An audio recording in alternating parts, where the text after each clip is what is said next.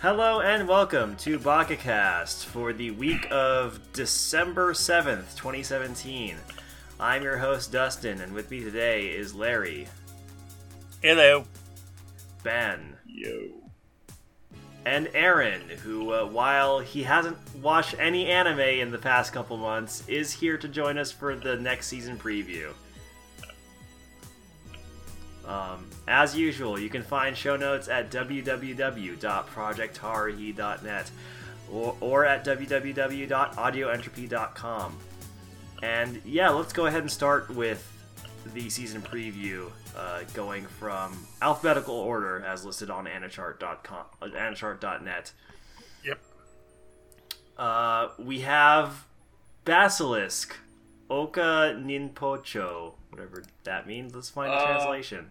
I know what that one is. It's because, alright, way back, like, over 10 years ago. I recall hearing about Basilisk, but I can't remember what it is. Yeah, it's from 2005. Yes, it's basically Romeo and Juliet with ninjas. Oh. So, yeah. Only really, really bad. Okay. Well, gotcha. It had its moments. It also had really, really bad moments. Yeah, so it's basically about these, like, two clans of ninjas, and, like, there's a boy from one clan and a girl from another clan who are in love, but their clans are fighting each other, and the fighting is being actually orchestrated by the shogunate government, so, yeah. Anyway, so it's like a historical action fantasy. Point is at the end they all die. Yes.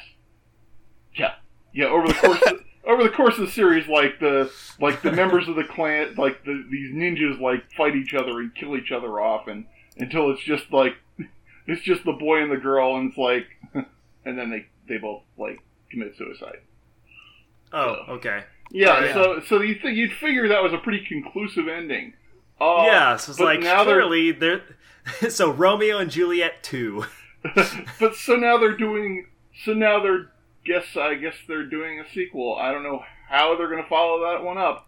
Well, it's supposed to be set 10 years after, but like of all the shows that I would ever have thought would get a sequel, Basilisk is not one of them ever on the list, even remotely. It kind of feels like that movie that was titled Hamlet 2, which was mainly like the premise of it was how dumb it would be to make a sequel to Hamlet. Yeah. Yes, because by the end of the original Basilisk, both of like these clans of ninjas had completely wiped each other out. Yeah, so I think we're probably not going to bother with this. But I'll probably watch the first episode just to see like what they're doing. Yeah, everyone's a zombie now. And they're all zombie ninjas. Well, Aaron's got to watch the first episode pretty much of everything. No. Just stuff that's really weird. I checked to see if there was a PV, but there's like the trailer's only like 15 seconds, so you really have no idea what it's doing. Blink. Yeah, it's just, and it's not even really much of anything. It's just a few characters standing around looking stern. Moving on, there's Beatless, which, okay, so this is apparently a story about androids that are commercialized, and the main character and his friends are kids that hate the androids. But then, like, some of the androids go crazy, but then one other android saves their lives, according to the synopsis here on Anachart. I watched the preview. I wasn't impressed. Oh, there was a preview episode? There's a preview in the if you click the Beatless. Oh yeah, I mean, like it's there's like a 1 minute trailer, but also I have literally no idea. What I saw from the album art is one thing, but what is on the preview is a totally different thing. Yeah, the album art makes this show look a lot cooler than the trailer does. I will be honest. In fact, that looks like a modified Ob Pursuit vessel in the background, but we're not going to go there. But yeah, who knows? Like, it could be good. It could also be horrible or just kind of boring. Like, it's impossible to really tell. Yeah, Beagless it might be worth an episode. It's kind of somewhat famous, but we'll see. Apparently based off a novel, at least from what I'm showing. Mm-hmm. Yeah, so it's based off a novel. There's also a manga. It'll be interesting to see. Like, it's got to only be 12 episodes because there's only one volume of the novel. And 2 volumes of the manga, so... Yeah. Or we're going to have a whole bunch of anime original stuff again. Or the pacing, I think what's going to happen is the pacing is going to be dragged to hell. That's just as bad as anime original. Okay, moving right along. Yeah. So, hey, speaking of sequels that I never thought I'd ever see, Cardcaptor Sakura, Clear Card Hen. Yeah, they Clamp actually started writing a sequel manga, and now they're adapting it. Go them. Yeah, she's in high school now. She's no longer an elementary school student, so she gets to join the ranks of literally every other anime protagonist. Yay! That said, I will be watching this because it's Cardcaptor Sakura, and we'll actually be having a guest reviewer on for the Cardcaptor reviews, because I'm gonna have Emerald from Audio Entropy join us, because she's a huge Cardcaptor fan. I read the manga, and I read the original manga. I really enjoyed it, and I read a few chapters of the Clear Card manga. They were pretty good. Yeah, so once Clear Card starts up, I'm planning on having it be the first thing we review, and then we'll have Emerald join us for those, so it should be pretty fun. Okay, Yay. Looking forward to that. Does that mean I got to watch it, or can I just sit back and listen? I mean, you don't have to. Well, see, but I feel like it's something you would enjoy because Cardcaptor is generally a very sort of light and fluffy kind of show. Well, I remember from the past another member of the tribe sitting glued in front of the tube watching it, and it's like. It kind of sort of looks kind of sort of. Now, if she was here, then you'd have 2 sheets, but she's not here right now. Yeah. Moving on to the next one, Citrus. So, add another one to never get. I never thought it would ever get adapted. Yeah, and also I haven't read the manga myself, but. It's apparently in the subset of Yuri manga that Yuri fans, well, at least the Yuri fans I know, would be like, it's the monkey's paw. It's like, please adapt more Yuri manga. Wait, not this one. Yeah, I'd agree with that. Yes, because it's got Yuri with stepsisters. Yeah, they can't be real sisters. Okay, it's fine. They're not blood related. Yeah, I've read quite a bit of the manga, and it's problematic. Yeah, so we're not gonna be watching that. As much as we want to see more explicit Yuri stuff, this is not the way to do it, guys. Next up is a Dame Cross Prince Anime Caravan adaptation of the smartphone game. Moving on. Remember, Rage of Bahamut was also a game. Yeah, but also the second half of Rage of Bahamut Virgin Soul was a trash fire. Yeah. Yeah, well, that's the thing. And Kimono Friends was a smartphone game. Yeah. Well, see, that's the thing. That's actually, there was a really interesting YouTube video by this guy, the Pedantic Romantic, where he talked about the trend of smartphone game adaptations. Yeah, I know there are exceptions to smartphone adaptations are always garbage. But also, it's not to a high enough ratio yet where I want to be the guinea pig. I'll check it out later if people are like, no, I swear, this is actually one of the good ones. Also, it's a reverse harem. Yeah. Just harem in general, like, combine that with smartphone game adaptation, very low chance that it's going to be good. But yeah, let's move on to the next one, which is something we will absolutely be watching. Darling in the Franxx. I'm not actually sure how to pronounce that last word. I'm just gonna say Franks because Darling in the Fran Double X. I don't know. It's a joint project with Trigger and A1. That's a very pretty looking mecha series. Yeah, I'm always on board to see what Trigger's gonna do next. Cause oh god, this trailer is 3 minutes. I can't possibly watch that. I never watched the trailers. But yeah, story set in the distant future, the land is ruined, and humanity establishes the mobile Fort City plantation. Pilots produced inside plantation live inside Mistiltine, also known as the Bird Cage.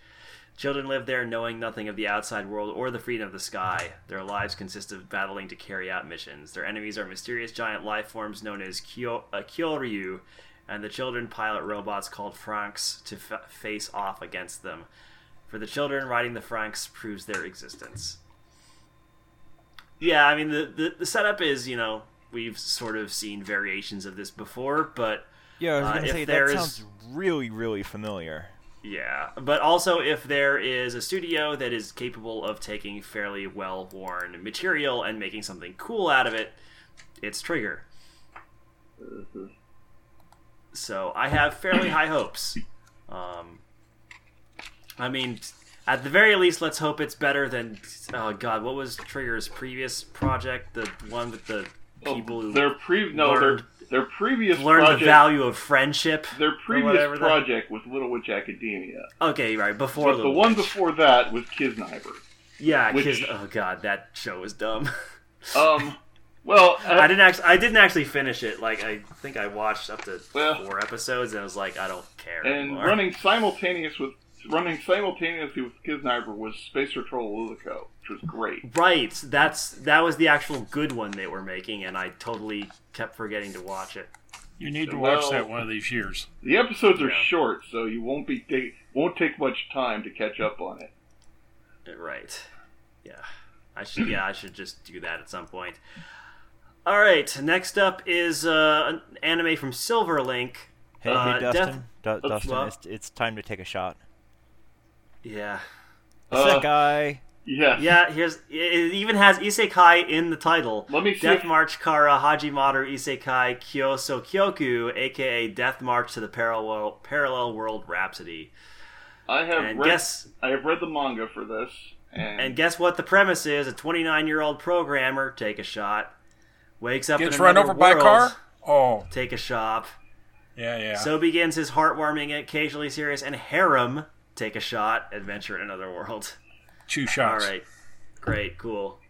Boo. I don't care. Pretty typical. But I'm a sucker for isekai stories. I mean, it probably won't be terrible, but it probably also won't be at all worth my time. No, it's completely generic. Like you said, it's not like offensive, but it doesn't stand out or do anything great. Yeah. It's kind of like when Luke and I watched the Smartphone Isekai. We're like, this isn't bad, but also I'm not sure why you'd spend your time with it. Mm-hmm. It's an anime for people who have a lot of spare time. True. Moving right along. Next up is one that Aaron and I will definitely be watching. Fate Extra Last Encore from Shaft of all studios. Hey, I'm always on board for some Fate stuff. I mean, absolutely. Yeah, and also this one contains one of my favorite servants, Nero. I'm still pissed off that they're using Nero and not Tomoko. Oh yeah, that's right. This is the dilemma, is that I really like Nero, She's my favorite, but Aaron's favorite is from the same game is Tamako. I think so. Yeah, who is Something like that. She's not actually a cat. She pretends to be a cat, right? No, she's a fox girl, basically. Yeah, she's a fox girl who also sometimes pretends to be a cat girl. Oh, Tama no. Tama no, right? Also, I just watched the trailer and I'm disappointed that they are going with male protagonist as the master. It's like, come on, man. Yeah, they had to get some sort of self-insert. Look, come on, Shaft. Use the female protagonist. Oh, I want Tamino with the female protagonist. That would be great. I mean, look, Nero's pretty good with the female protagonist, too. That's true. She's like, yeah, I don't care about gender. Yeah. I think Tamino Anyway. does the same thing. Yeah, so I'm looking forward to it. I never did finish my playthrough of Fate Extra, mostly because that game is not very good. Like, it's interesting, but not very good. Yeah, the gameplay isn't great. And it's really, really repetitive. Yeah, so hopefully watching it in anime form will be a little better. I feel like it'd be a really good game to run on an emulator so that you can speed up the battles or hack it so you can skip the battles. Yeah, that's true. Yeah, just do instant wins. Yeah. But yeah, anyway, I'm looking forward to a bunch of head tilts, but with servants this time. Anyway, I'm surprised there wasn't one in the preview. Yeah, I'm shocked. I'm They're disappointed saving in you, it. Shaft. Yeah, I mean, they're saving it. They don't want to break out the head tilts so soon. Moving on to a show called Gakuen Babysitters. The manga centers on the brothers Ryuichi and Kotaro Kashima. Ryuichi is in high school and Kotaro is still a toddler. After their parents are killed in a plane crash, the two brothers find themselves living with the chairwoman of the Morinomiya Academy, who herself lost her son and daughter-in-law in the same accident. The chairwoman, however, has one stipulation for the brothers in order to live with her. Ryuichi has to work at the Academy's daycare center as a babysitter. Bark. This is one of those that it's one of those like really innocuous premises that can sometimes lead to actually surprisingly good comedy shows, but also could just be super boring. Yeah, it's one of those things that's a shoujo with a male protagonist, which is a little offbeat, but you never know. It could be interesting. Also, it still bugs me how a lot of times when anime draws toddlers, and it seems to be the case with this, is that they'll just like draw like a chibi head, and then be like, "All right, this is what a toddler looks like, right?" Close It's enough. basically just a normal person, but in chibi form. But yeah, who knows, man?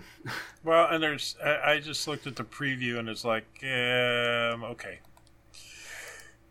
I mean, it could be decent in terms of like a comedy show, but also I'm not super interested in it. No, Like, I'm doing real life babysitting. That's close enough. Like if I hear people saying, "Oh, this is super good," then I'll probably watch it. But like if it's just okay or worse, I'm probably not going to waste my time. Woof woof. Next thing is Gin No Guardian 2. Do any of us even watch Gin No Guardian? I watched 2 episodes and gave up. Gotcha. So moving on. Moving on. Grand Crest Senki. The series takes place on a continent ruled by chaos. Chaos North breeds America? disaster, but the lords of the continent have the power of Crest, Holy Seal, that can calm the chaos and protect the people. However, before anyone realizes it, the rulers cast aside their creed of purifying the chaos and instead start to fight each other for each other's crest and to gain dominion over one another. So America. Silica, an isolated mage who scorns the lords for abandoning their creed, and a wandering knight named Theo, who is on a journey to train to one day liberate his hometown, which is under tyrannical rule, make an everlasting oath to each other as master and servant and work together to reform this continent dominated by wars and chaos. Is this just like a fantasy Sengoku show? It's kind of weird. Like, I read the manga, and it seems okay, but nothing really stands out. It feels very, very game-like. It does sound very video gamey. Me. At least the female character design isn't embarrassing. No. Like, No, that's she's actually a pretty good female character, too. Yeah, she actually looks like a girl and not a girl. Oh man, when they show the crest in the preview image, that is like Tales of as hell. Yes! Oh, that's right. It really does remind me of a Tales game. Okay. Yeah, like all these designs seem very Tales-esque. I will give it a try. Yeah, I mean it's worth a shot. So we'll see. But also, these fantasy series have a tendency of being just kind of like generic and okay. Yawn. Yeah, I don't... Grand Senki is basically that. It's quite a bit generic. Alright, next up is Hakata Tonkotsu Ramens. At first glance, the city of Fukuoka seems like a peaceful one, but under the surface, crime is running rampant. The city's Hakata ward is home to the professionals of the underworld, professional killers, detectives, informants, professional revenge seekers, those skilled in torture, and more. And according to urban legend, a killer of professional killers has shown up in the city.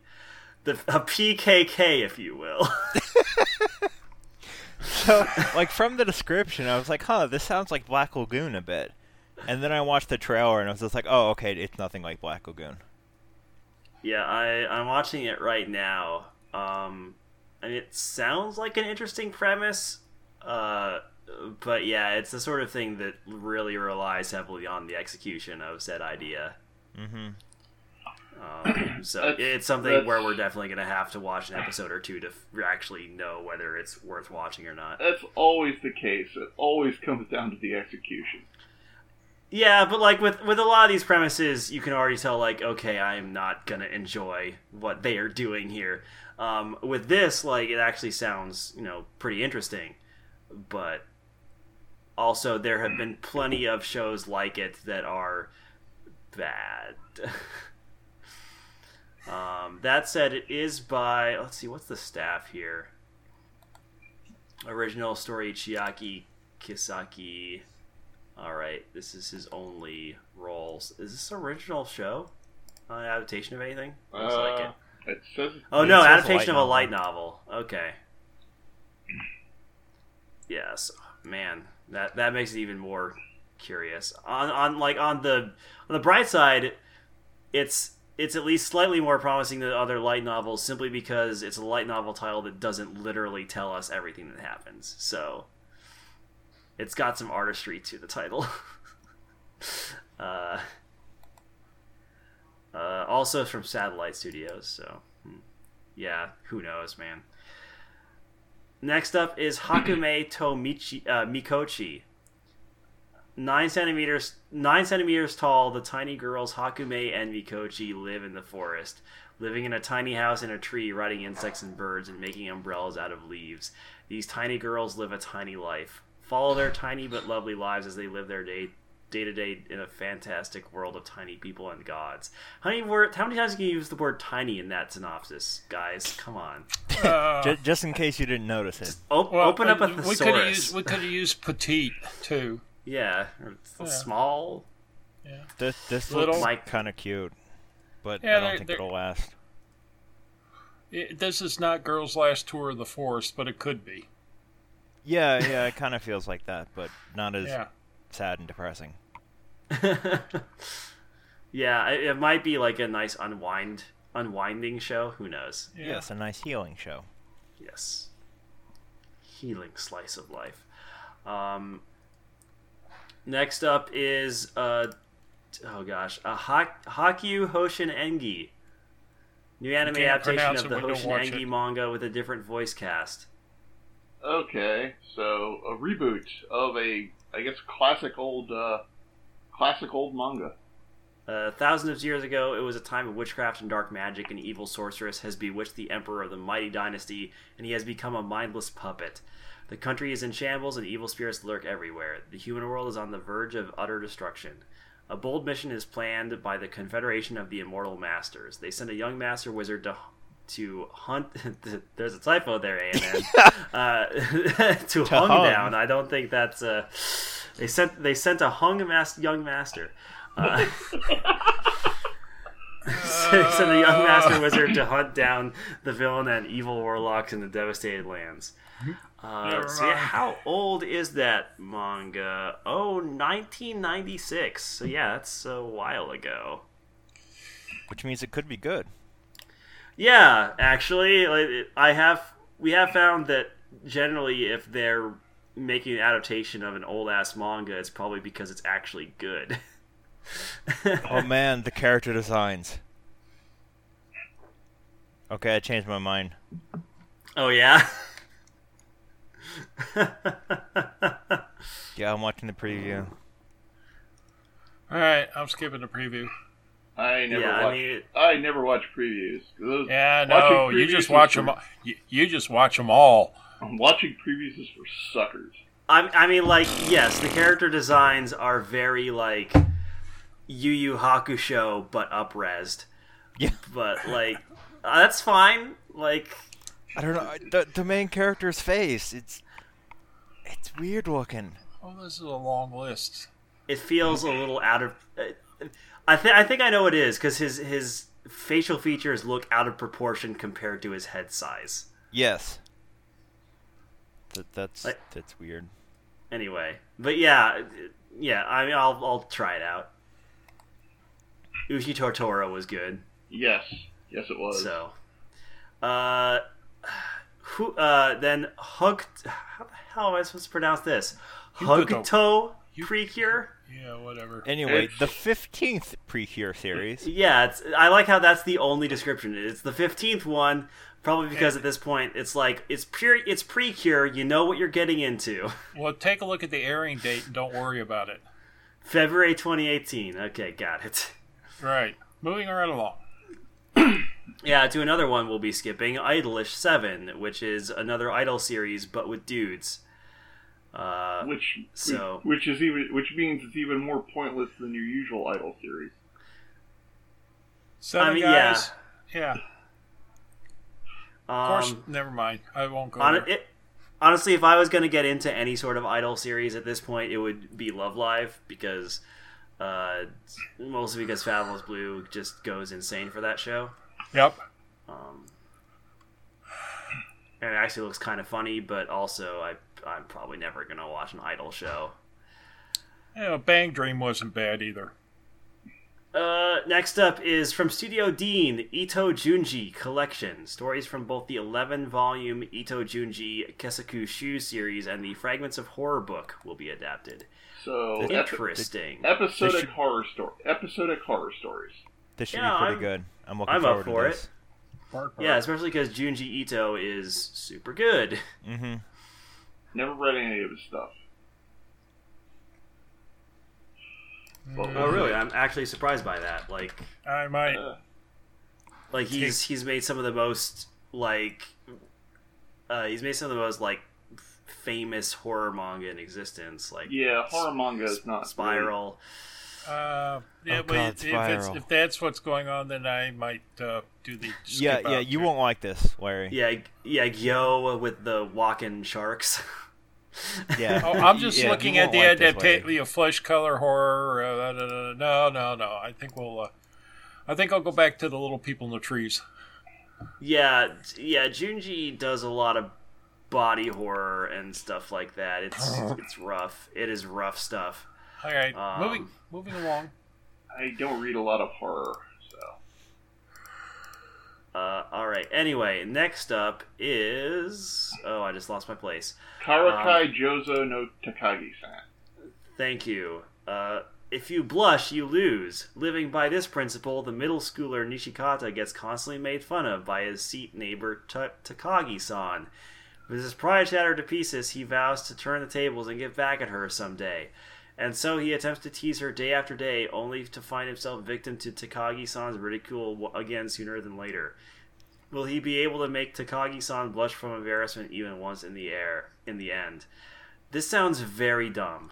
It's pretty cute, actually, and pretty funny. Scamp really? Scamp has said good things about it. He said it reminded him of Tonari no Seki-kun, which I loved.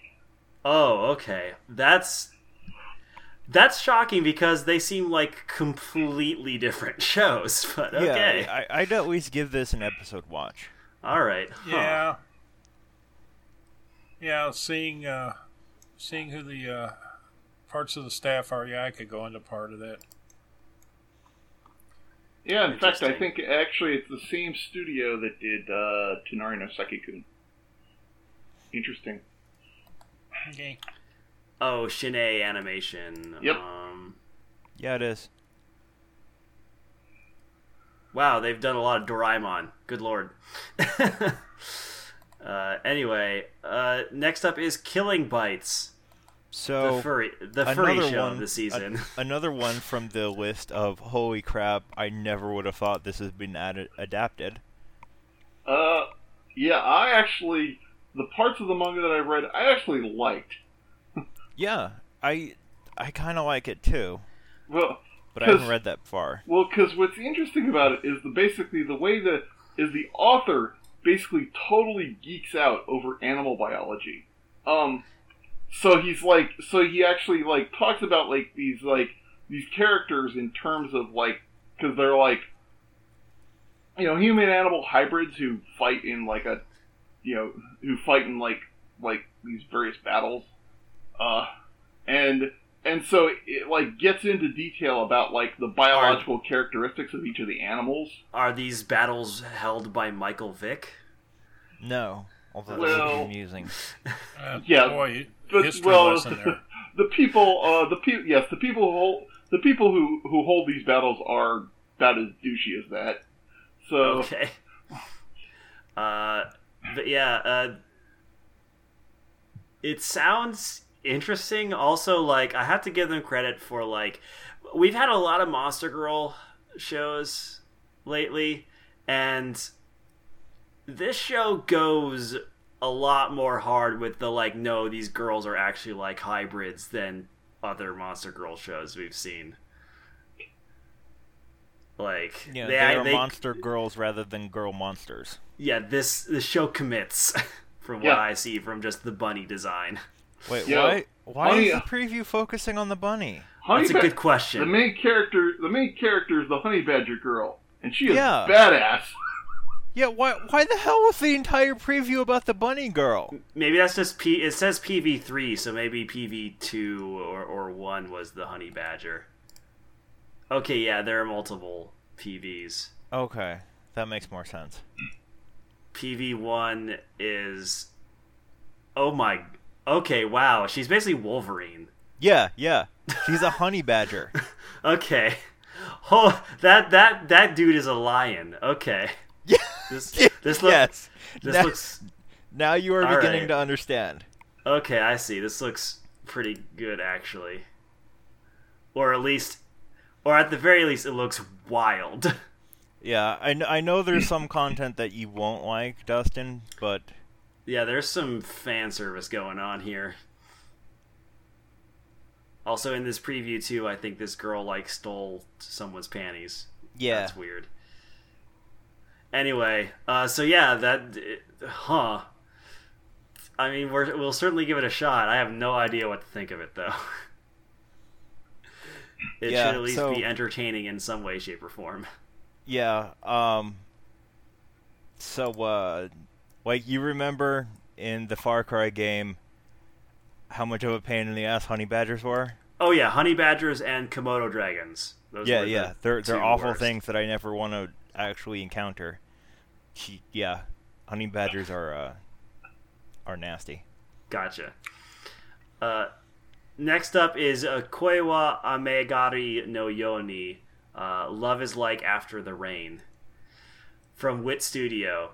Oh boy, you're gonna like this one, Dustin. Akira Tachibana is a soft-spoken high school student who used to be part of the track and field club, but due to an injury, she is no longer able to run as fast as she once could. Working part-time at a family restaurant as a recourse, she finds herself inexplicably falling in love with her manager, a divorced 45-year-old man with a young son. Destroy all anime. Okay, yeah, they're gonna have to work really hard to avoid being super creepy.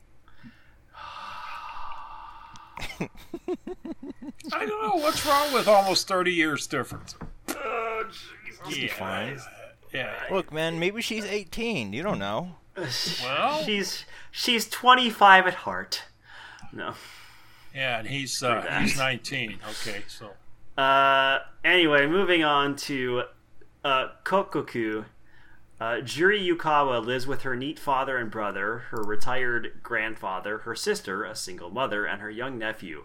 One day, her nephew and brother are kidnapped for ransom. Having only 30 minutes to meet the demands of the kidnappers, Juri, who realizes there is not enough time to prepare the money, decides to head for their rescue by herself with knife in hand when her grandfather uses a mysterious stone passed on in the Yukawa family to stop time. In a world where everyone and everything are inert, Juri and her father and grandfather run to rescue the two. But at the kidnappers' hideout, they soon realize that they're not the only ones who can move about in this still world. That sounds like a really cool premise. I've read a few chapters of the manga, and it was interesting. So, Yeah. I'm down for this. Absolutely. Studio is Geno, which I'm not sure what else they've done. not much. Oh, their only other stuff is Golden Kamui and Gyaku Satsu Kikan, which I can't even remember. Genocidal Organ. Yes. Was that good? I can't remember. Never saw It's it, a so I don't movie. know. Okay. Yeah. I don't think it's And Golden Kamui? What the hell? Didn't realize they Yeah. had adapted that one yet. when because it's not yet aired, so they're going to. Oh, they're going to adapt it. Okay. Oh Interesting, yeah, yes. okay. That makes sense because, Golden Kamui is an awesome manga, and I was like hoping it would be in the pipeline. It looks like it is. Yeah, apparently it is. So you have that to look forward to. I guess Geno is like a really new studio then. Interesting. So yeah, I'm definitely looking forward to that show. We'll Next see up, how they do with this one. yeah, definitely. Next up is Mira no Kaikata. When high school student Sora Kashiwagi finds himself staring down a mysterious oversized package sent to him by his self-proclaimed adventurer father, the last thing he expects is for it to be opened from the inside by a little mummy so small it can fit into the palm of his hand. This Next. is as comedy, slice of life, and supernatural. I read a few chapters of the manga. It's okay. Alright, cool. Mitsuboshi Colors. Hark, the city is in peril. Who you gonna call? Colors. Destroy whoever wrote this copy, by the way. Sachan, Yui, and Kotaha are here to protect the city, solving mysteries and battling enemies with help from their friends. But their quest isn't an easy one as their arch nemesis Saito, the violent police officer of Ueno, violent police officer, how redundant, meets them at every turn. I don't know, man. By Silverlink, it's a slice of life comedy starring three girls solving mysteries, I guess. Probably not even doing much mystery solving, more just like screwing around. Probably, yeah. It's probably not going to be worth. Yeah, tags, cute girls doing cute things. Yeah, that seems accurate. Yeah, probably not worth it. Next up is Marchen Madchen. Hazuki Kagimura is a normal girl who is usually alone. With her relationship with her new family not going so well, she retreats every day to the world of stories and books. One day after school, one of the library's bookshelves sends her to another world with a magic school where she meets Shizuka Tsuchi Mikado. She finds out that girls called Madchen, who attend the school are selected by old fairy tales and folk stories to wield their magic and are taught how to wield it in school. The school has girls who are chosen by such stories as Kaguya Hime no Monogatari, Isunboshi, Der Freischütz, Shuten Doji, Little Matchstick Girl, Gigantic Turnip, Arthurian Legends, etc., etc. Hazuki herself is chosen by the Cinderella story. Okay, so basically each girl embodies a particular fairy tale or folk tale, though I'm guessing probably not the original German folk tales, because those things never end well.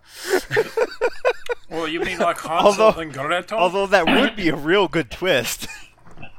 Yeah, it turns out it's a deconstruction of isekais where everyone just dies horribly in the end.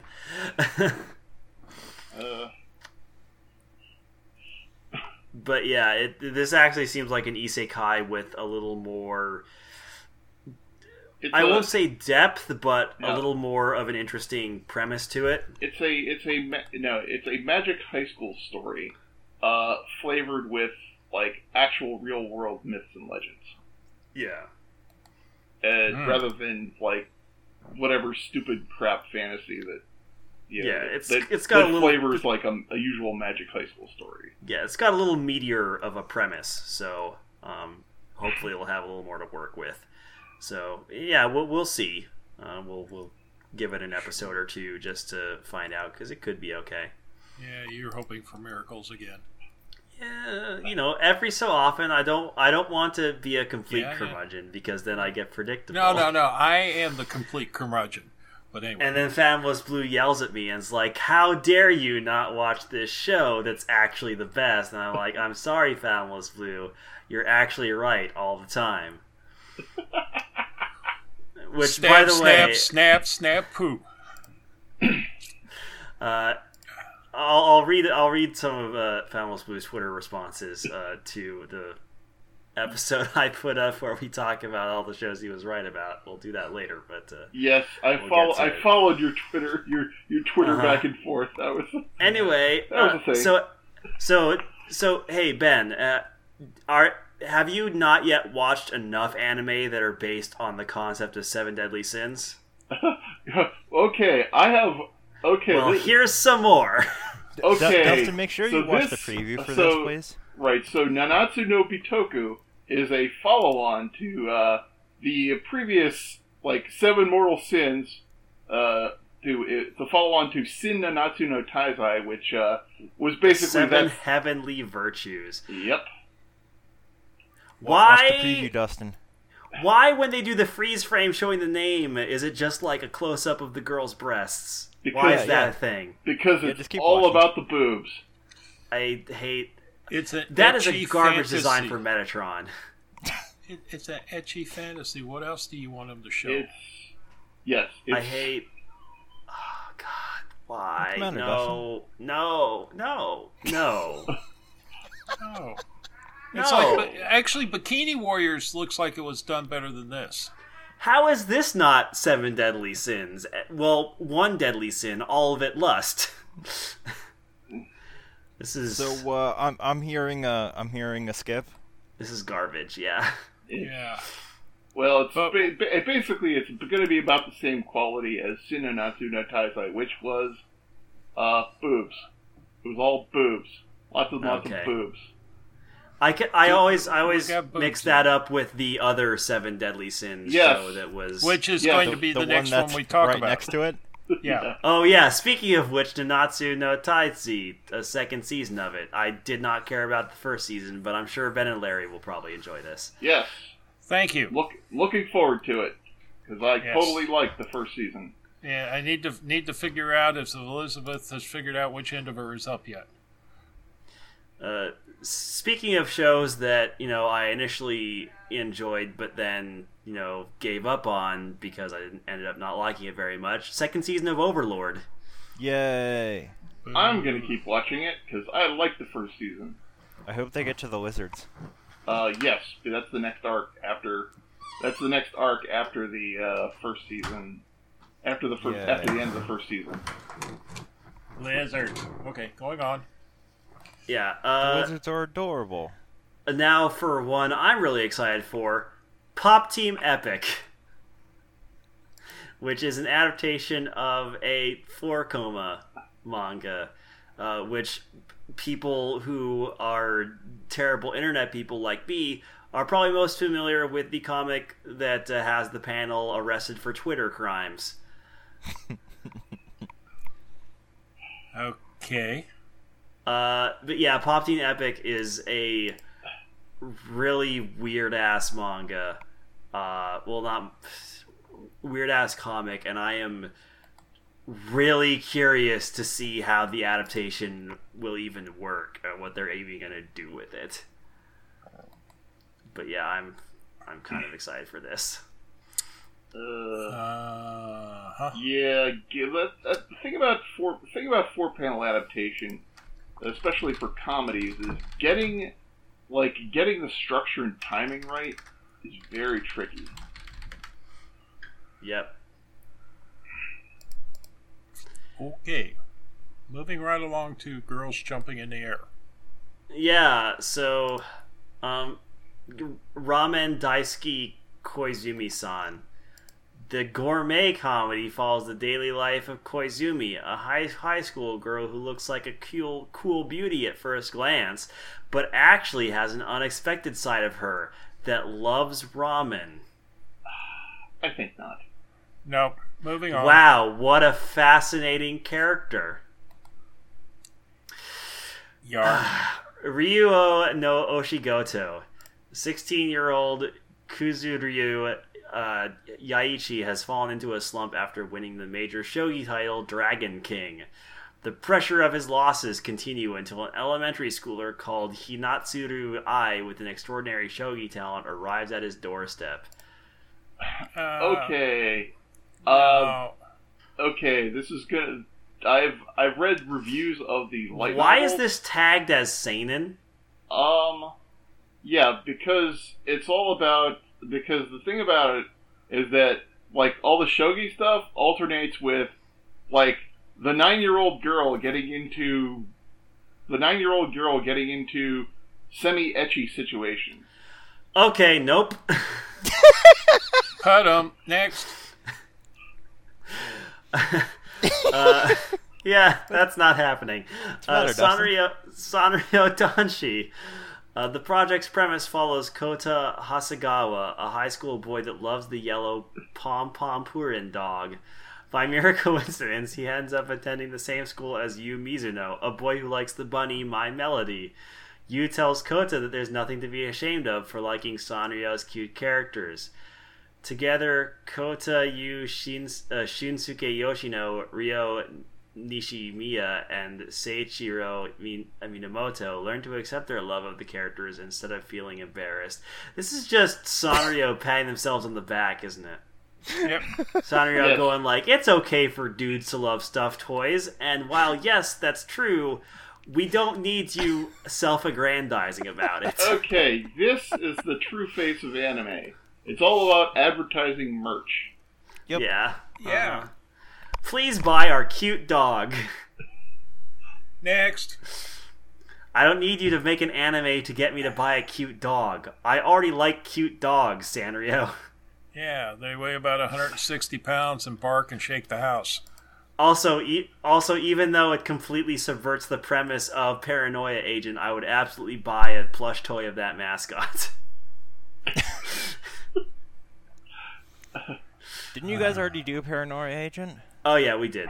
Okay, good. Oh, yeah. That's why I said even though it completely subverts the point of what that mascot was, I Yeah. would definitely. Yeah. Fun fact: they're selling merch of Mitty from Made in Abyss. Why? Why would you do that? Because That you is cut Mitty awful. up into little pieces. Yeah. Well, see, That's they want to get weird. the one they want to get the one where he's cutting her up in little pieces. Why would you do that? That's like when they made the plushie of Chomp-chan from Muv-Luv. That's awful. That's awful. You people should feel bad. Next up is a show called Shinkansen Henkei Robo Shinkalion, which I believe the premise is a train turns into a giant robot. I suspect it's a kid's show. Yeah, there's no episode description. It very much does look like a kid's show, so it's probably something we'll skip, but I do think that premise is hilarious. Every so often you'll get one of these shows that very much feels like, the bullet train whatever government organization runs the bullet trains in Japan is like, we should fund an anime to remind people that bullet trains are cool. It's like, okay, what are we going to do with this one? Have them turn into giant robots. Make it a Sentai show, but giant robots. Anyway. Oh boy, this is a great title for a show. Slow Start. The story centers around 16-year-old Hana Ichinose, who, unbeknownst to her classmates, was a year late in enrolling into high school. Although it may not seem like a big deal, it is a big deal to her. She wants to catch up with everyone else someday. That premise combined with these, friggin' key-ass character designs makes me really not want to watch this. And these designs are like if key character designs didn't have weird-ass facial proportions. Also, they all have, the weird fang thing going on. Like, the lip fang. Anyway. Yeah. No. Toji no Miko. Since ancient times, shrine maidens... Oh, this is already off to a great start. Who wield swords have been exorcising Aratama, strange existences that threaten the human world. These young women who wear school uniforms and a sword are called Toji, and they serve as an official unit within the police force as a special religious service police squad. The government authorizes the Toji to wear swords and serve as government officials, and the government has set up 5 schools throughout the country for girls to attend. Oh god, I'm being overwhelmed by the tropes in here. It's a magic high school show. Yeah. Cute girls doing cute things with cute swords. Yeah, exactly. Now, see, if the swords were actually cute in that each sword was actually another girl and all the girls had relationships with their swords, then we might be onto something. So kind of like Upote, but... or more like Valkyrie Drive, but not embarrassing. Valkyrie Drive was awesome. I also could not watch it I could not bear to watch it because it was just embarrassing on every level. It's definitely a show you don't want older adults to walk in watching it. I don't want another adult to be in the same zip code while I'm watching it. Yeah. Moving right along. If Valkyrie Drive was a book I was trying to read on the subway, I would cover it up with another book that was just had the cover of what was that boob and butt anime that we watched? It was the sport anime. Keijo. Keijo. Yeah, I'd cover up with Keijo to make me feel less embarrassed. Or never mind. Yep. Uchu Yorimo Toi Basho. The anime story centers on high school girls going to the South Pole, a place further than the universe. They struggle. Okay. I don't think that's entirely true. They struggle and grow together as they cope with extreme conditions. So is this a show where we're going to watch cute girls doing cute things and also having to amputate their leg because it got frostbite? And cannibalize each other because they ran out of food? Well, I was going to figure freezing their cute tuchuses off. I mean, it is being made by Madhouse, so... Yeah, that is a distinct possibility with Madhouse. Okay, trailer. Everyone, let's go to Antarctica. Now let's all eat each other to survive. I feel like... actually, down there, it's your polar bear food. Antarctica is one of those places that prompted that's so like harsh and extreme that Werner Herzog made a documentary about it. Well, I think we should have But the there are next, penguins down there too, though. If this anime was narrated by Werner Herzog, then we're onto something. I think we should have it narrated by Morgan Freeman. Yeah. Well, I think all Did you- anime should be narrated by Morgan Freeman, though. Did you see who the director of this is?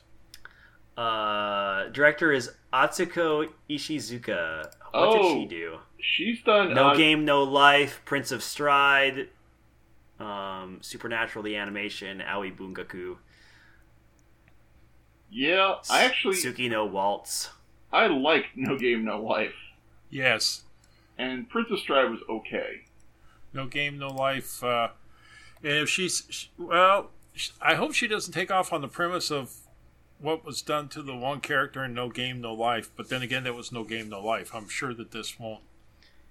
Anyway, yeah, sure. We'll give this show a shot just to see if the girls all freeze to death. Boo.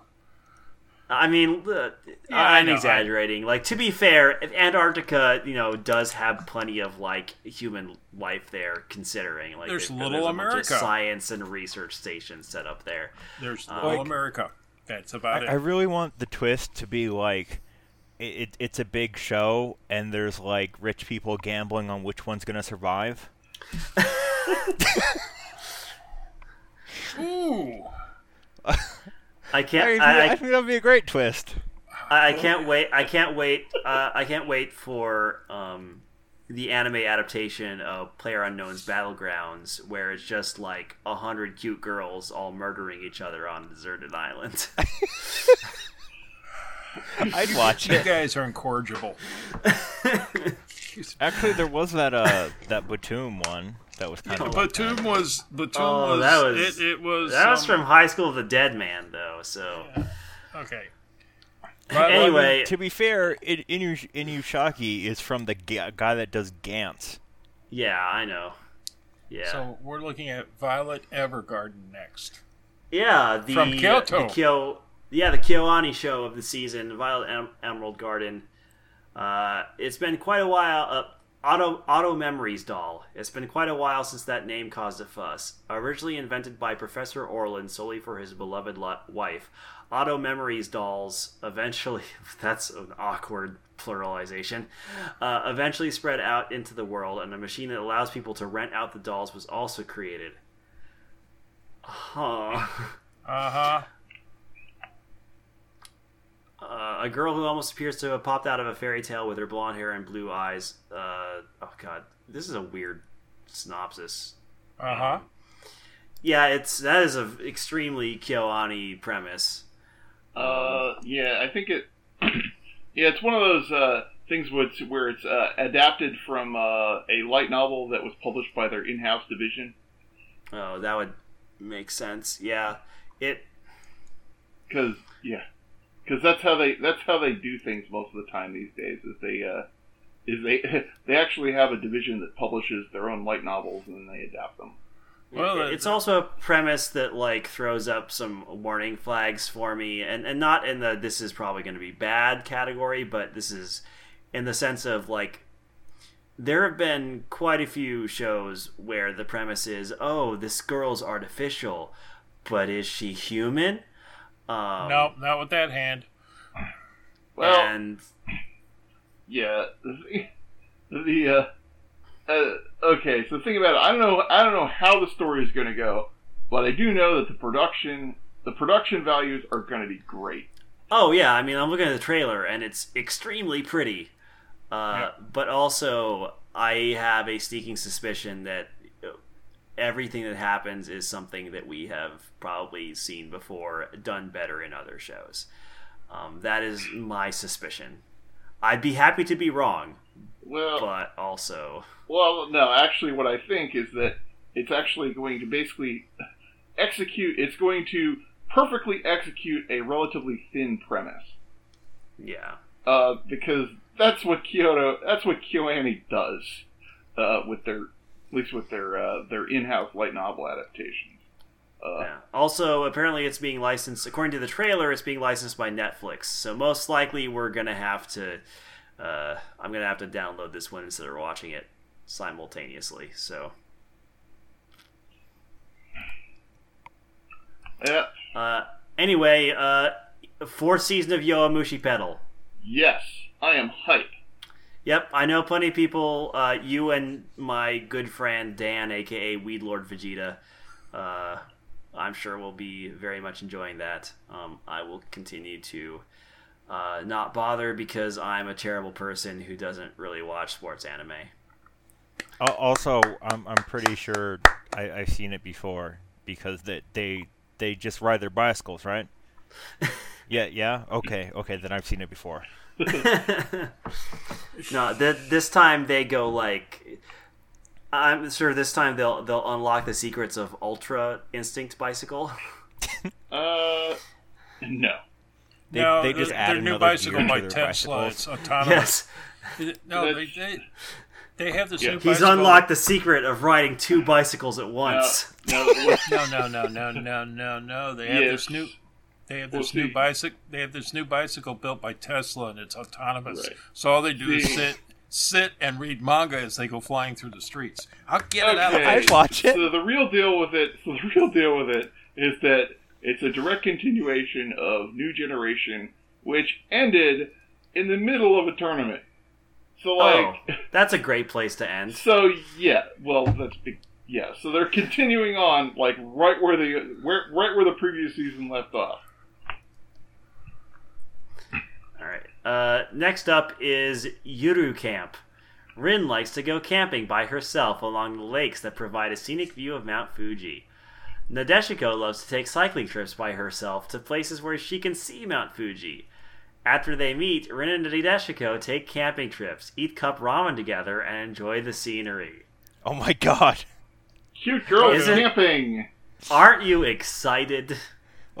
Like, it's just... Aren't you excited to watch a show that's about cute girls sitting in nature and watching scenery? Which makes you wonder, maybe you could make better use of your time by cutting out the cute girls and watching anime and just going outside yourself. Maybe that's a better use of your time. Well, that depends on how good your outside is. Yeah. You're in the part of the country, is it burning? Not yet, but give it a week. Also, second season of Zoku Token Rambu Hanamaru, so another season of Token Ranbu. Well, yeah, this is the right. So this is not the Ufotable Token Ranbu. This is the second season of the fluffier Token Ranbu. Oh, right, the Slice of Life Token Ranbu. I Right. forgot about that one. Yeah, I watched one episode of that and was instantly bored. It's super weird that they did the boring one, and then they had UFO Table adapt the action variety, and then basically like 2 seasons later, they're doing a second season of the boring.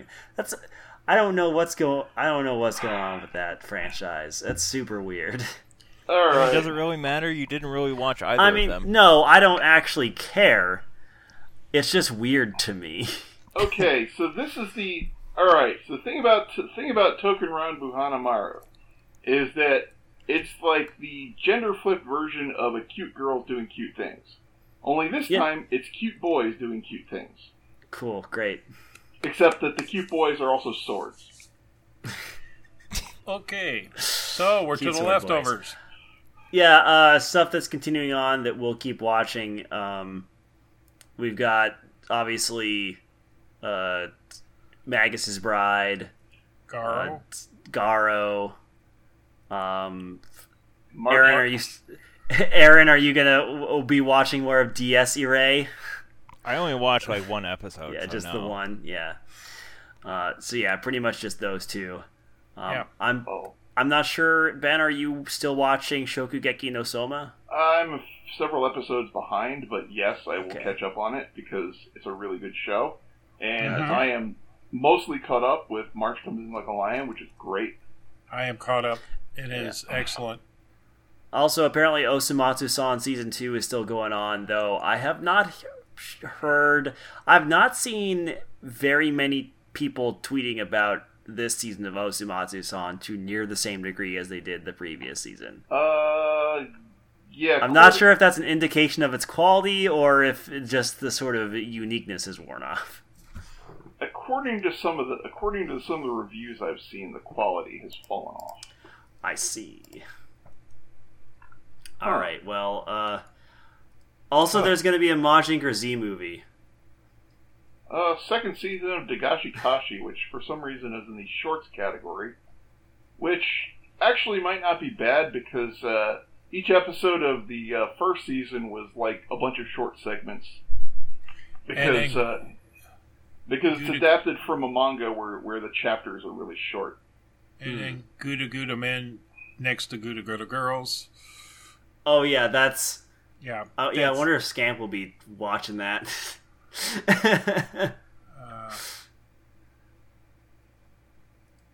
But yeah, pretty much the only other like thing I'm interested in is Mazinger Z movie, possibly. Also, Devilman Crybaby, possibly. Oh, right, that's under OVA. OVA ONA's special, yeah. Oh, this is weird. Yeah, the second season of Days is also under OVAs. Yeah, because it's only 3 episodes. That's why.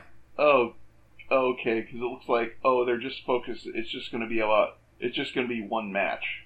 And the Mob Psycho OVA's down there, too. Yeah. Anyway, I believe that's it. It's enough, don't you think?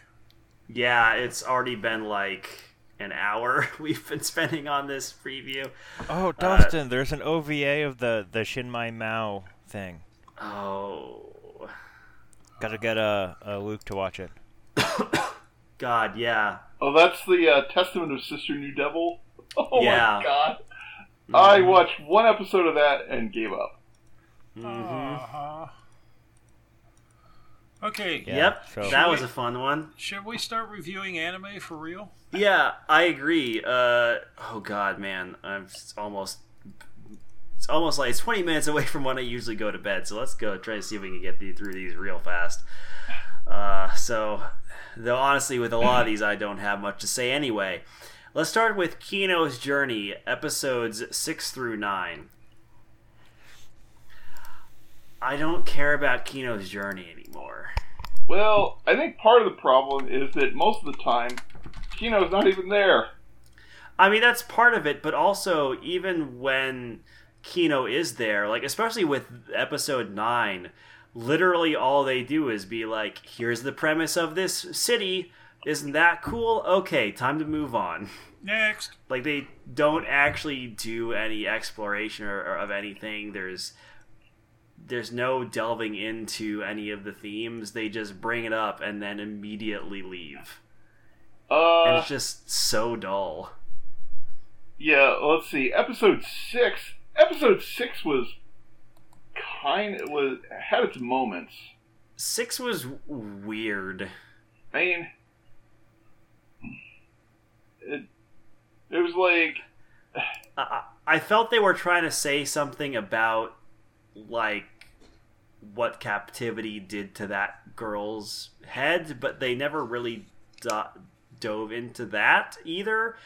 Like, it's just a kind of a series of events that happened to her, and there wasn't really any growth that happened. Like, we don't even get to see her recover. All that is just done off screen. Yeah. It's episode 7 was like, I actually did kind of enjoy episode 7 just because it didn't really have a point to make. It was just a funny story about Kino's master. Yeah, I liked that one. Yeah, 7 was fun, but also it was one where, like, the show didn't at all try to make any sort of message or point. It just wanted to tell a good story, which, good job, you finally did it.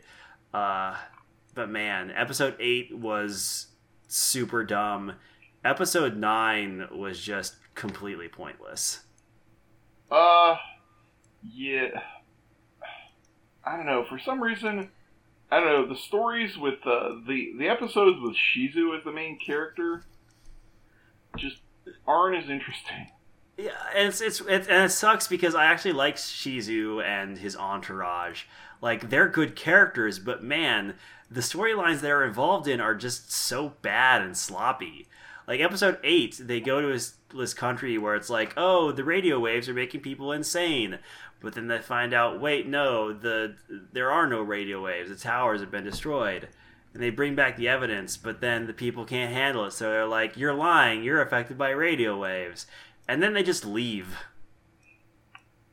And that's it. That's the end. They just leave. It's like, what's the point? Well, why did you even tell us that story? What was the purpose of even going there? Like, there was nothing that you explored. There were no questions that you really asked. There was no thematic depth at all. Okay, I think there was kind of a point there, which was the point was it's about this city. It's about this basically the problem with this city is that they use like the radio waves even that don't exist to avoid taking responsibility. And like Shizu finds out that basically there's no way that he can make this city take responsibility. So he gives up.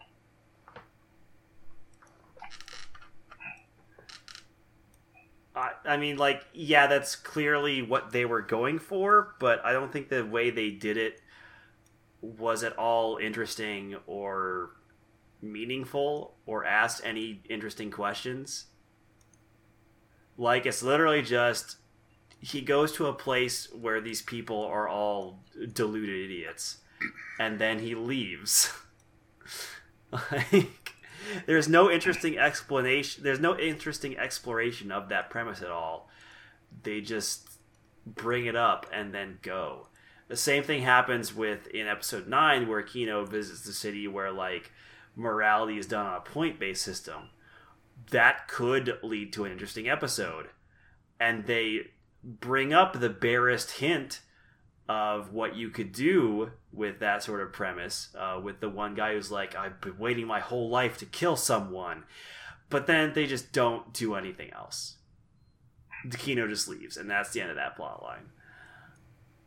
Like, it makes me wonder why they're bothering.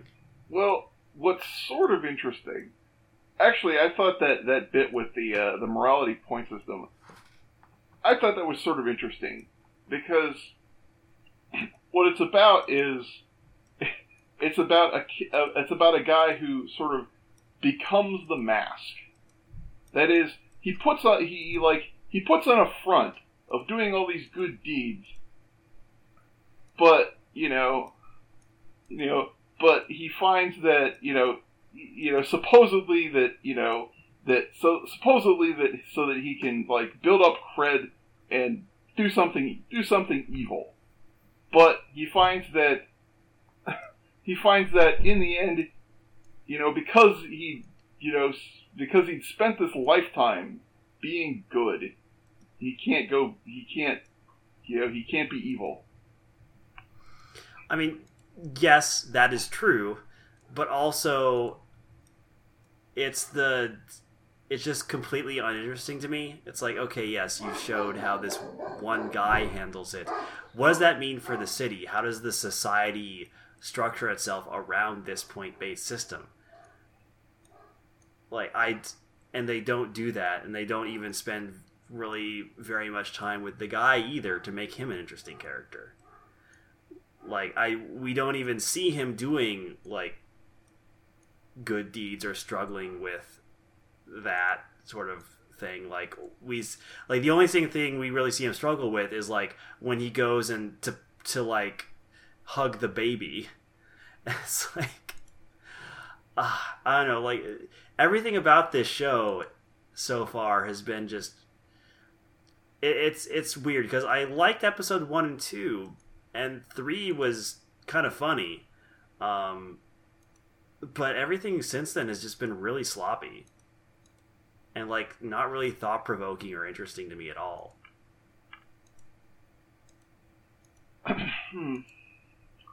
Yeah, I think that like that whole bit, the bit about with the morality point system, I thought they could have taken an entire episode to do something with that.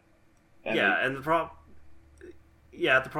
is like, you know, they certainly come up with interesting premises, but they take the most boring surface level look at that element and then just leave.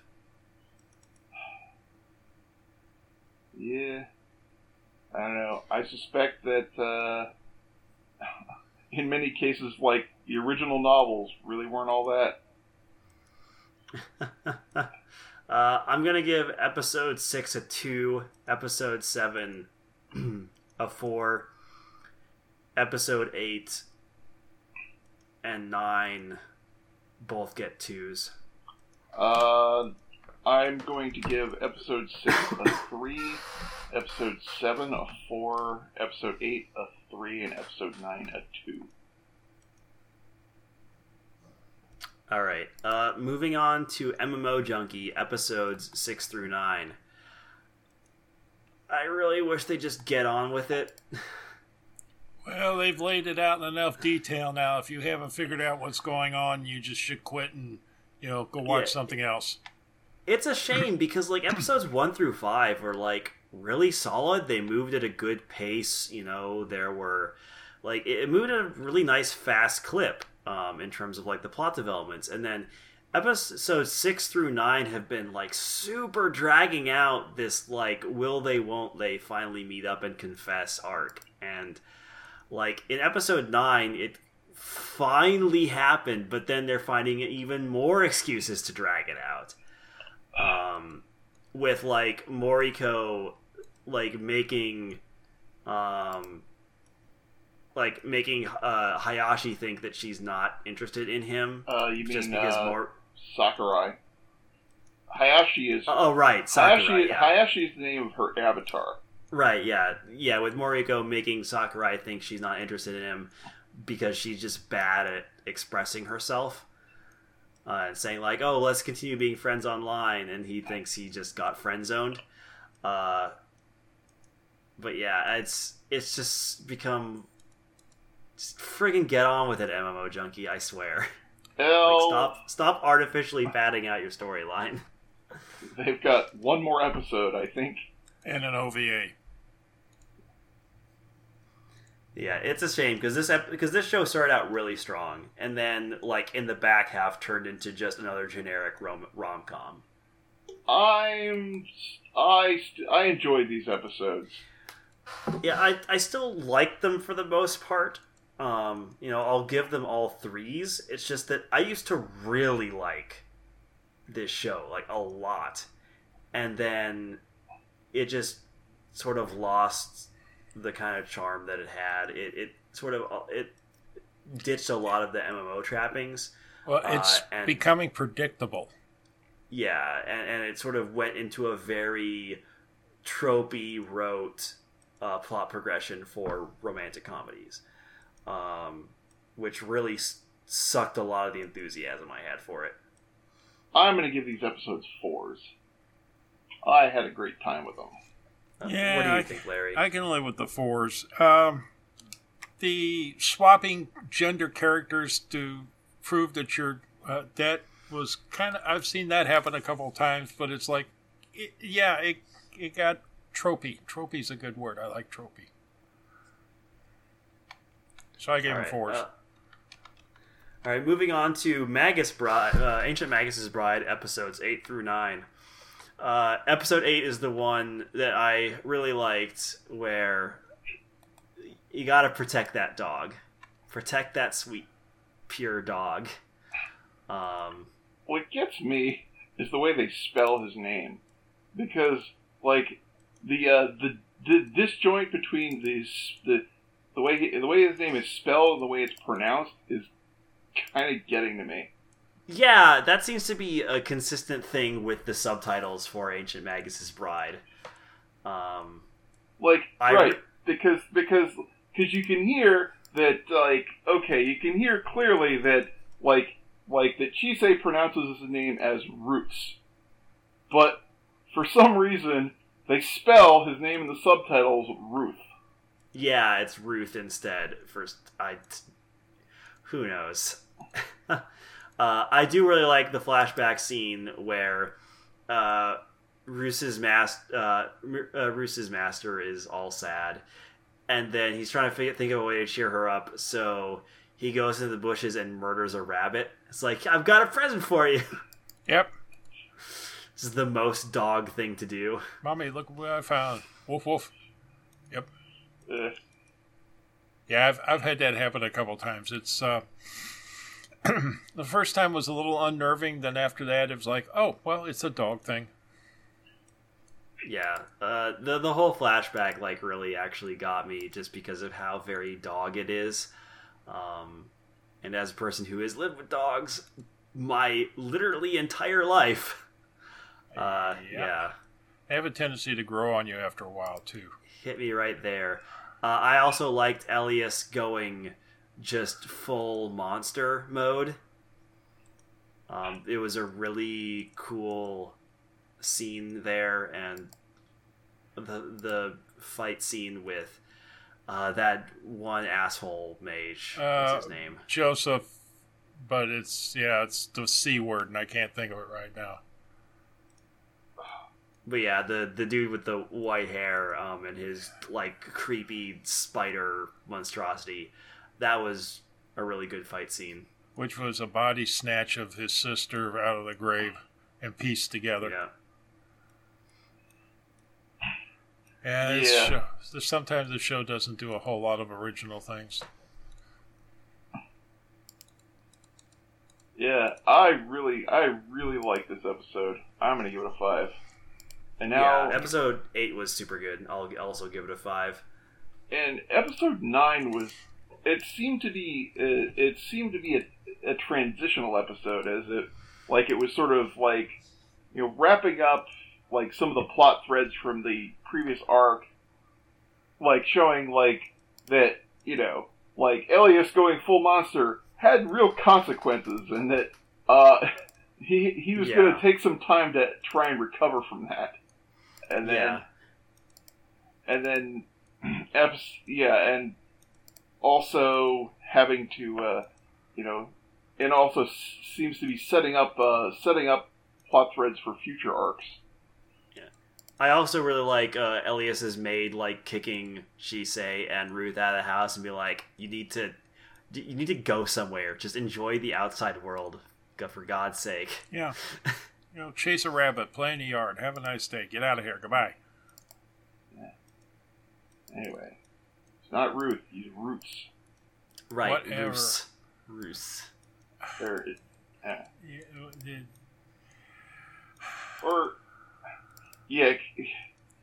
or maybe just Root. Maybe the TH is pronounced like the way they do with German, where the TH is just pronounced with a T. I also liked Leanin Seeds, or however the hell you pronounce it's Celtic. I have no idea how to pronounce Celtic. Leanin the last Shide? No, the last word is pronounced she. Leanin She. Yeah. I really like her appearance in this episode. Yeah. Yeah. Okay, the way you think about Celtic, a guideline for pronouncing Celtic words is that when you see an H in a Celtic word, assume that you delete the previous letter. Okay. So the All H right. is a backspace. I see. But yeah, I really like her presence in this episode. She's kind of a like troublemaker. Also, her hair reminds me of Oh My Goddess. Is it just me? No. I only read a few chapters of Oh My Goddess, and I don't remember them very well. Yeah, the hair just reminds me of that. Yeah, because like the main character of Oh My Goddess had a very similar hairstyle going on. In fact, a lot of the characters in that show had some wild hair happening. For Expeditious, I like these episodes, so I gave them both 5s. I'm going to give episode 9 a 4. Didn't have quite the energy that episode 8 did. Well, after the big battle, I mean, you don't have to go out running yourself ragged, you know? I mean, I liked it a lot. But it was good, but that's why you're didn't you blow and me I'm away. Like I said, I really like both of them. I'll give episode 9 a 5 as well. That's why you're you and I'm me and everything's fine. I actually like a lot of the episodes where not a whole lot happens. Chisei just talks to a pleasant person. Yes. I often like those episodes. And again, you and I being dog people, and I don't know if Ben's a dog person or not. I am not. Well, I am not a pet person at all. And see, although I had a cat for a while. It's almost like not having a pet at all. But yeah, I know what you're saying. All right, cat people, jump my case. I don't care. Yeah, Aaron will listen to this later on and be very mad. Oh, good. This is what you get for not sticking around, Aaron. Oops. Anyway, moving on to how many episodes did you watch of Altair? 18 and 19. I watched 18 and 19. Okay. So we can do 18. We can do 18. Do you remember 18? I can't even remember what the hell happened. Okay. 18's where he commandeers the 2 brothers and the mercenaries. Well, actually, 18 rushed through a lot of stuff. Yeah. Oh, yeah. Like, because it wrapped up the whole thing with Florence, where they got the they deliver the news that the Empire is moving into the region.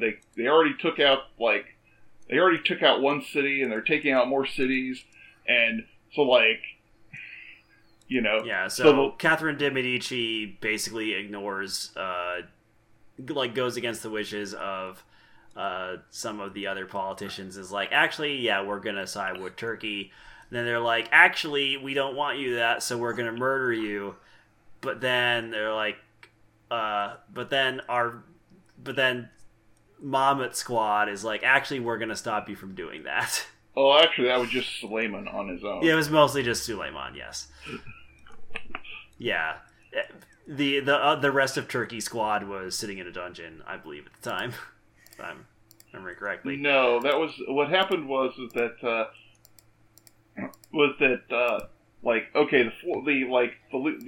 Gonfalonier of Florence let them go, and Mahmut and his team went on his way. Suleiman stayed behind because he saw that the backlash coming, and so he stayed behind to protect the Gonfalonier from the backlash, which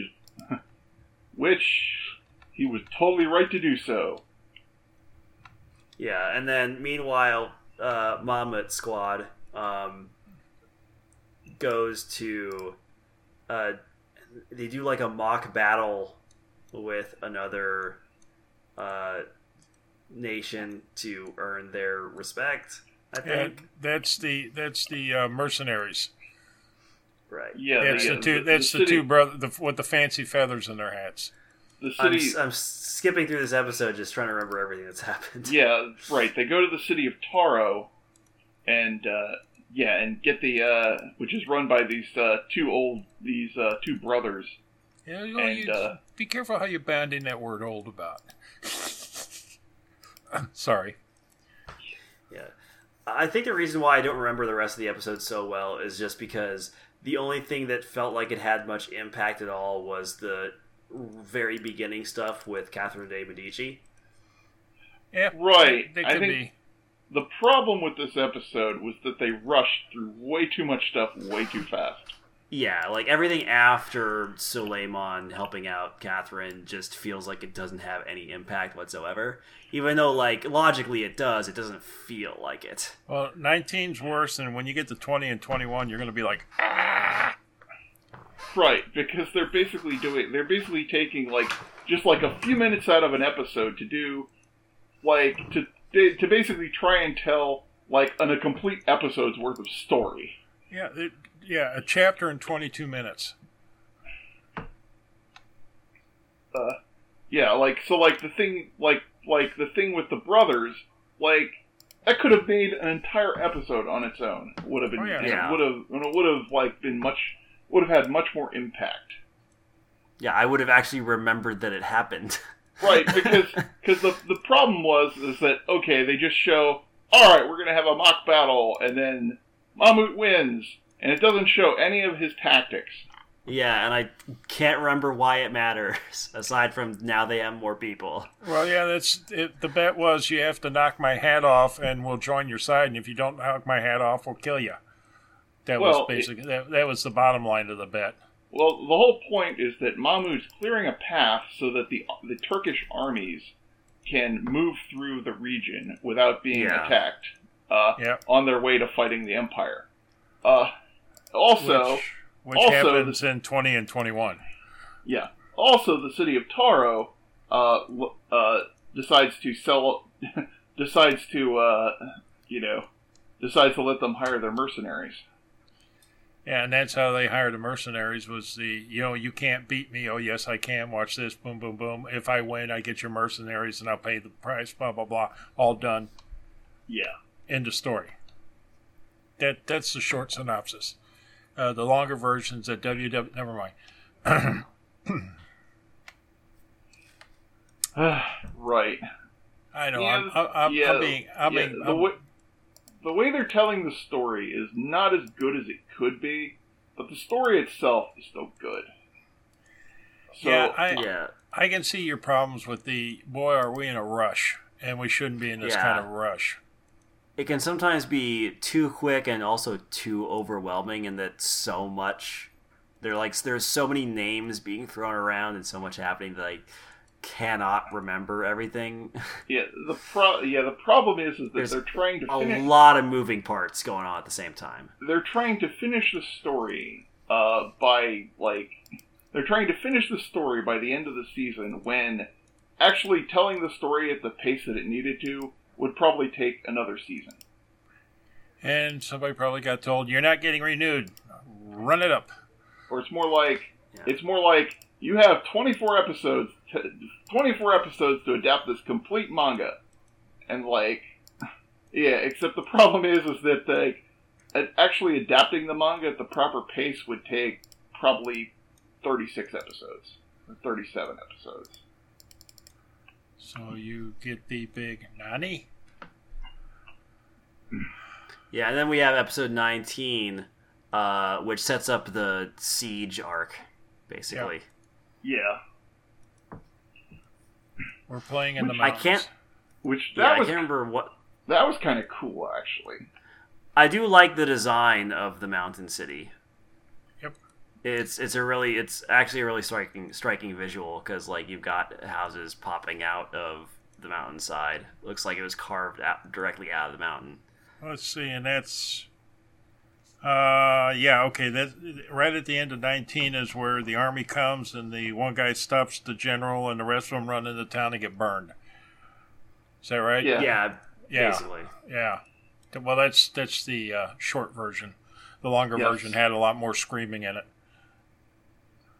Yeah. And a lot of time is spent with Mammut and friends interacting with the director of the city, who I thought was a cool character. Yeah, he turns out to be, like I said, I've seen 20 and 21, so I'm trying to remember where to stop. So of course, then again, Ben already probably knows what happens, but... Yeah, 19 stops at the very beginning of the siege. Yeah. Yeah. Yeah, when they burn one division of the army, but they still have to face the rest of it. And so the rest of the Empire army has blockaded the city. And it gets interesting from there, but we'll talk about that next time. Yes. Yep. So I get both of these. I get both of these 4s. Yes, I will as well. I'll give 18 a 3 and 19 a 4. Okay.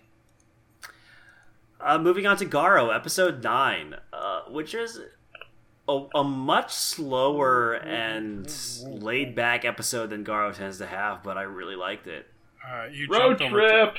Yeah. Well, you jumped over 2 shows too. Oh, whoops. We'll get to him later. Okay. I want to talk about Garo right now. All right, fine. I like the visual gag of the same lady who is at the diner in the city is also at the diner at like the gas station they stop by. And like fills the motorcycle up with this like crazy green energy. Yeah. She's the Nurse Joy of this universe, apparently. Well, I think she's a Makai alchemist, and with teleportation powers. Yeah, probably. She probably has like teleportation circles set up for every diner. But yeah, I really liked the character interactions of like Sword and Sophie. I think they play off well with each other. I think Yes. Sophie is one of those very rare, actually good child characters. Yeah, she's like 12, I think. Yeah, I like that Sword is slowly learning how to be a reluctant dad. Yeah. That does take talent. So yeah, Yeah, I really enjoyed this episode. Yeah, there wasn't a lot of plot development that happened in this episode, but it was like a really very pleasant and fun episode, just because of the character interactions in it. I really enjoyed it. I also like the joke of when they're sitting in the diner, Sophie is drinking like coffee in a can. She's like, "Oh, this is so bitter." Then, meanwhile, it cuts to Sword, who is drinking strawberry milk. Just complete role reversal. Yeah. Which, like, given my opinions on coffee, I'm right there with Sword. It has its moments. Yeah, unsweetened coffee just does not do it for me. Phew. Wait a minute. Now that's No. no. Wait a minute. What planet are you on? Get out of here. Give me that, like, Starbucks not coffee. Yeah, the Those stuff that's pumpkin like spice lattes. stuff that's like 90% sugar. Yeah, exactly. Also the scene with their motorcycle getting filled up. Man, it really brought back memories of Final Fantasy 15. I'll have to take your word for it. Which is a joke that I'm sure neither Ben nor Larry get. If Aaron were here, he'd appreciate it. Yes, because I know some of you listeners out there, you'll get the joke. You'll understand. It's fine. Someone will love me. Play the audience. It's a good thing. yeah, But yeah. I did not play Final Fantasy. But yeah, I like this episode. I'll give it a 5. So will I. Anyway, let's go back to Blood Blockade, Battlefront, and Beyond, episodes 8 through 9, which very conveniently is a 2-parter. Yeah. So Yeah. Don't know how we got so lucky. That was fortuitous timing. yeah, it really was. It was also a really good 2-parter as well. A really fun premise. I really liked.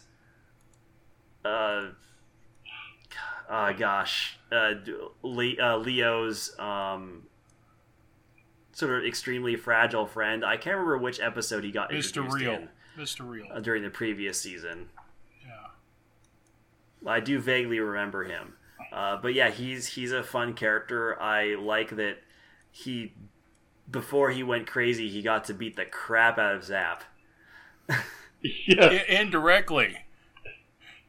Knocked Zap, and then Zap played ping pong ball all over town. I thought that was the best part, was watching him bounce between cars. I still like Steven's description of how he wound up in the hospital. It's like, well... Oh, yeah. And you know, it's like... I can't think of the lead guy with the glasses. He's like, really? How did that happen? Well, he went to the hospital twice in this arc.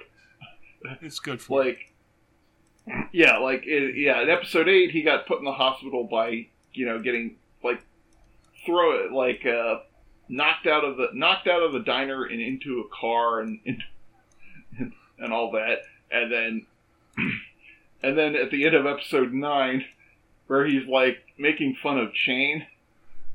When the girls got him. Never make fun of Shane, especially when Leo turns on you and goes like, yeah, well, what were you doing? Did you just notice, when you looked over there and he said that and they panned to Shane and she had that... I really want a spin-off of Blood Blockade Battlefront that is just about the adventures of Shane and her werewolf squad. Yes. Because so far that's the closest to a Dirty Pair sequel that we've gotten. Wow, that's a show you brought up that I haven't even thought about in years. Yeah, that would be. That whole squad is extremely 80s female adventure action. Yep. And I need more of it. Because even them just drinking at a bar is really fun to watch. Oh yeah, it was also kind of a neat and in character way of keeping Shane out of the confrontation with the giant, with the giant mutated real.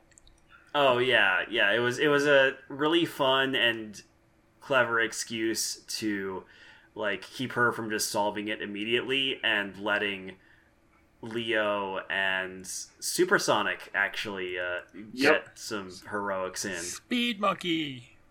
Good old monkey. Yeah. So Leo and Sonic play Fantastic Voyage inside the body of super giant mutated Rio. Yeah, I also really like the character they introduced specifically for this arc. That's just a flea that built himself a robot that he rides around on. Oh, it's even crazier than that. He's actually a bacterium who built... Oh, right. He's a bacterium who built himself a flea suit. And then built another robot around the flea suit. Yeah. I love when this show gets just extremely weird with its character ideas. Yeah, this show actually weird is good. So right. I can't give them 6s, but can I give them 6s anyway? Yeah, I'll definitely give both these episodes 5. I really liked them. Yes. This is the chain thing at the end. That was that all by itself. The look on her face, and then Zap winding up in the hospital. That was worth the 6 right there, because that's what she gave him was the 6, deep 6. 6 feet under. Yeah. Junie Tyson, episodes 9 through 10, which, were actually fairly good, and sort of illustrates what I wish this show had been more like in the first place, because we get a lot of character development for Tiger. And at first I'm like, oh great, we're gonna get a lot of character development, then she's just gonna immediately die.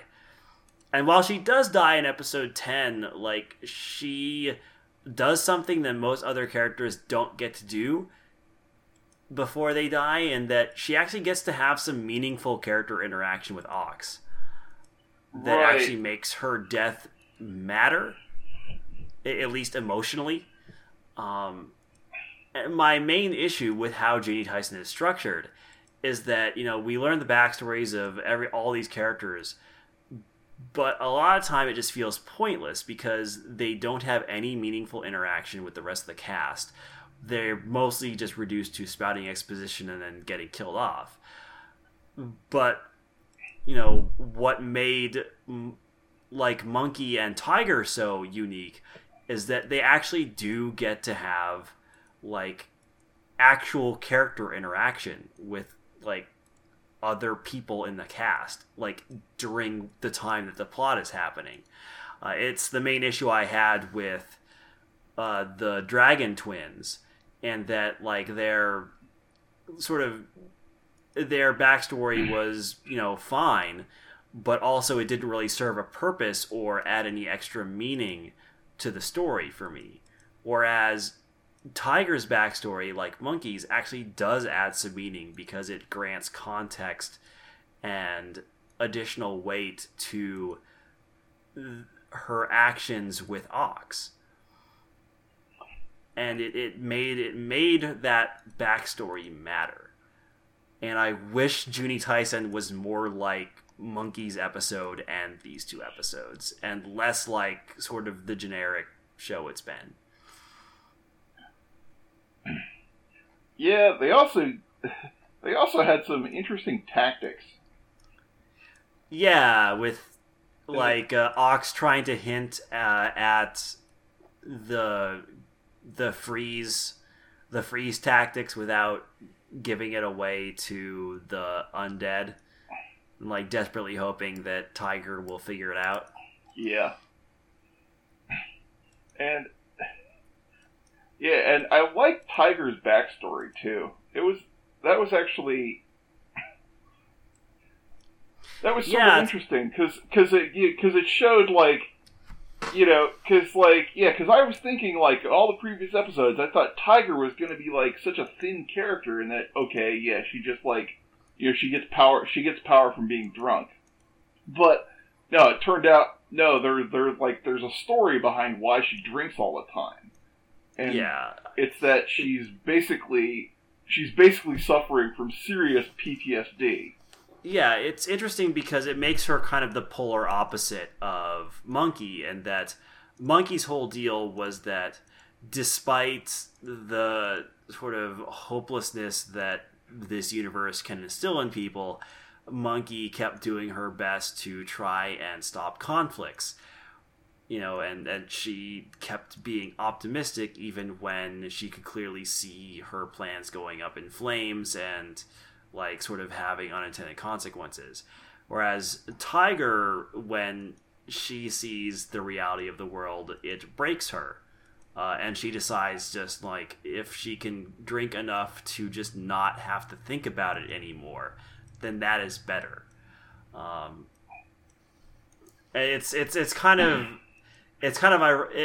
interesting coincidence that the two characters, where they actually seem to go through some effort to give them characterization, also happen to be mirrors of each other. Also sort of a good sign in episode 10 is that they seem to be trying to give Ox some characterization as well, which is good because he's pretty much going to be the last one standing that isn't like a walking corpse. So it's a good thing that they're trying to make him a lot more interesting than just like the dude who is good at fighting. Yeah. Yeah, it looks like, actually after this episode, it's just down to Ox, Rabbit, and Rat. Yeah, because of course Rabbit has to still be alive even after being diced into millions of pieces. But yeah, right. I'll give episode 9 a 4 and 10 a 5. Yeah. Actually, I'll give them both 5s. Alright, moving on to Inuyashiki, episode 8. Where exactly what I figured would happen did happen. Yeah, the police break into where Shishigami is hiding out, and gun down the grandma and daughter for zero reason. Collateral damage. It's not even collateral damage. They're not even aiming for him. Like the granddaughter isn't even like leaping in front of bullets to protect. No, they just indiscriminately to protect Hiro. They just indiscriminately shot up the entire place. The police not caring who would get caught in the crossfire. Oh. What's even sillier is that like it's not like they're standing outside and just firing into the house and hoping they hit something. Like right before the shooting starts, they show like multiple police officers like pointing their guns directly at the grandma, and the grandma like has her hands up. So it's like it's just so dumb. It's like, don't shoot. Oops, wrong words. And so just blatantly manipulative on the show's part. I hate those blatantly manipulative. Yeah, although it seems that Shishigami, after he got them out, was able to heal them up using his cyborg powers. Is that what happened? Because they show up later at the end of the episode. Oh, I didn't even notice that. Except that he's moved on and decided to just declare war on the police. Yeah, so I don't know. Like this path line for the plot is super uninteresting to me. I hate how they got there through just extremely artificial means that feel just designed to be emotionally manipulative and use characters as a body count motivation. I don't know. I just don't like the structure of how Inuyashiki is going. We'll see. Like apparently, because I checked because the entire almost the entire manga is on actually Crunchyroll, and I believe we're somewhere around volume 5, if not done with volume 5. I want to say. Actually, I think it's even further than that. Yeah, but... we might be on volume 6. I'm not entirely sure, but yeah, we're pretty far in, and there are only like 10 volumes. So it was still a good idea for me not to watch any more of this. Okay. Oh yeah, we're even past volume 6, I think. Yeah. What? Yeah. So what? Okay. Yeah. So the thing with Shishigami, I think, yeah, they could have done that better, but it wasn't bad for me. However, what was interesting about this episode is how it gets into Inuyashiki's daughter, and shows how she starts like following him around. And yeah, that was a weird plot line. Yeah, and she's like she starts figuring she's like because she sees Inuyashiki and Ando, on the subway, and she's like, "What's up with that?" And so she follows them to try and figure out what their deal is, and gets more than she bargained for. Yeah. Okay, yeah, so it looks like, this episode, I believe, actually finished up Volume 6. So it's actually really not that far from the end. There's only 85 chapters. Yeah, they're, because, you also, this episode foreshadowed, there's a meteor coming. So Inuyashiki's got more to do. Yeah, I mean, I'll probably watch it to the end just because I feel like to properly critique this show, I need to get the full context. But I'm skeptical. Yeah, I'm certainly a lot more skeptical than when I started with it. So we'll see. I'll give this episode That's an interesting number. I'll give it a 2. I will give it a 3. Yeah, because I just don't care for how they got to this motivation for Hiro, and also I just super don't care about Inuyashiki's daughter. She's kind of a jerk. Next up is Land of the Lustrous, episode 9, 8 through 9. Which, man, that was a hell of a couple of episodes. Oh, yep. the end of episode 8 was a gut punch. Yeah, so episode 8 ends with Phos getting new arms in the form of a liquid metal gold platinum mixture, gold platinum alloy that can do all sorts of weird Terminator 2 shit, and then also Antarcticite is shattered and gathered up by the Luminarians, never to be seen again. Maybe. And then episode 9 is a time skip where everyone is introduced to the new badass Phos. And it's a really effective time skip. And Bort is not happy. Yeah, no. And honestly, Phos isn't particularly happy either. Right. She got what she wanted. Everybody loves her now, and she's good at fighting. But also, she's sacrificed way too much to get there, and all is suffering now. And unfortunately, most of her good memories are gone. Now... Yeah, she's basically completely forgotten about Cinnabar. Well, the thing that gets me, and what I was trying to understand, is when she destroyed that last one, she was standing there with pieces of green crystal in her hands. Is it every time that she uses the gold and it's destroying her crystal? Is that what I got? Yeah, that's what I got out of that. Yeah, because the problem is that her phosphophylite parts are very weak and break easily, but her gold platinum parts are very heavy. Yeah. So what happens? So what happens is that every time she exerts herself with her gold platinum arms, the weight causes her old parts to crack. Yeah, it creates micro fractures. So basically, she's going to come apart one of these days. Well, what happens is that every time she fights, she keeps coming apart and then getting put back together.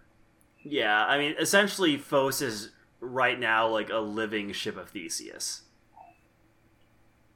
Okay. Where eventually, if things keep going on the way they are, the original Phos won't exist anymore.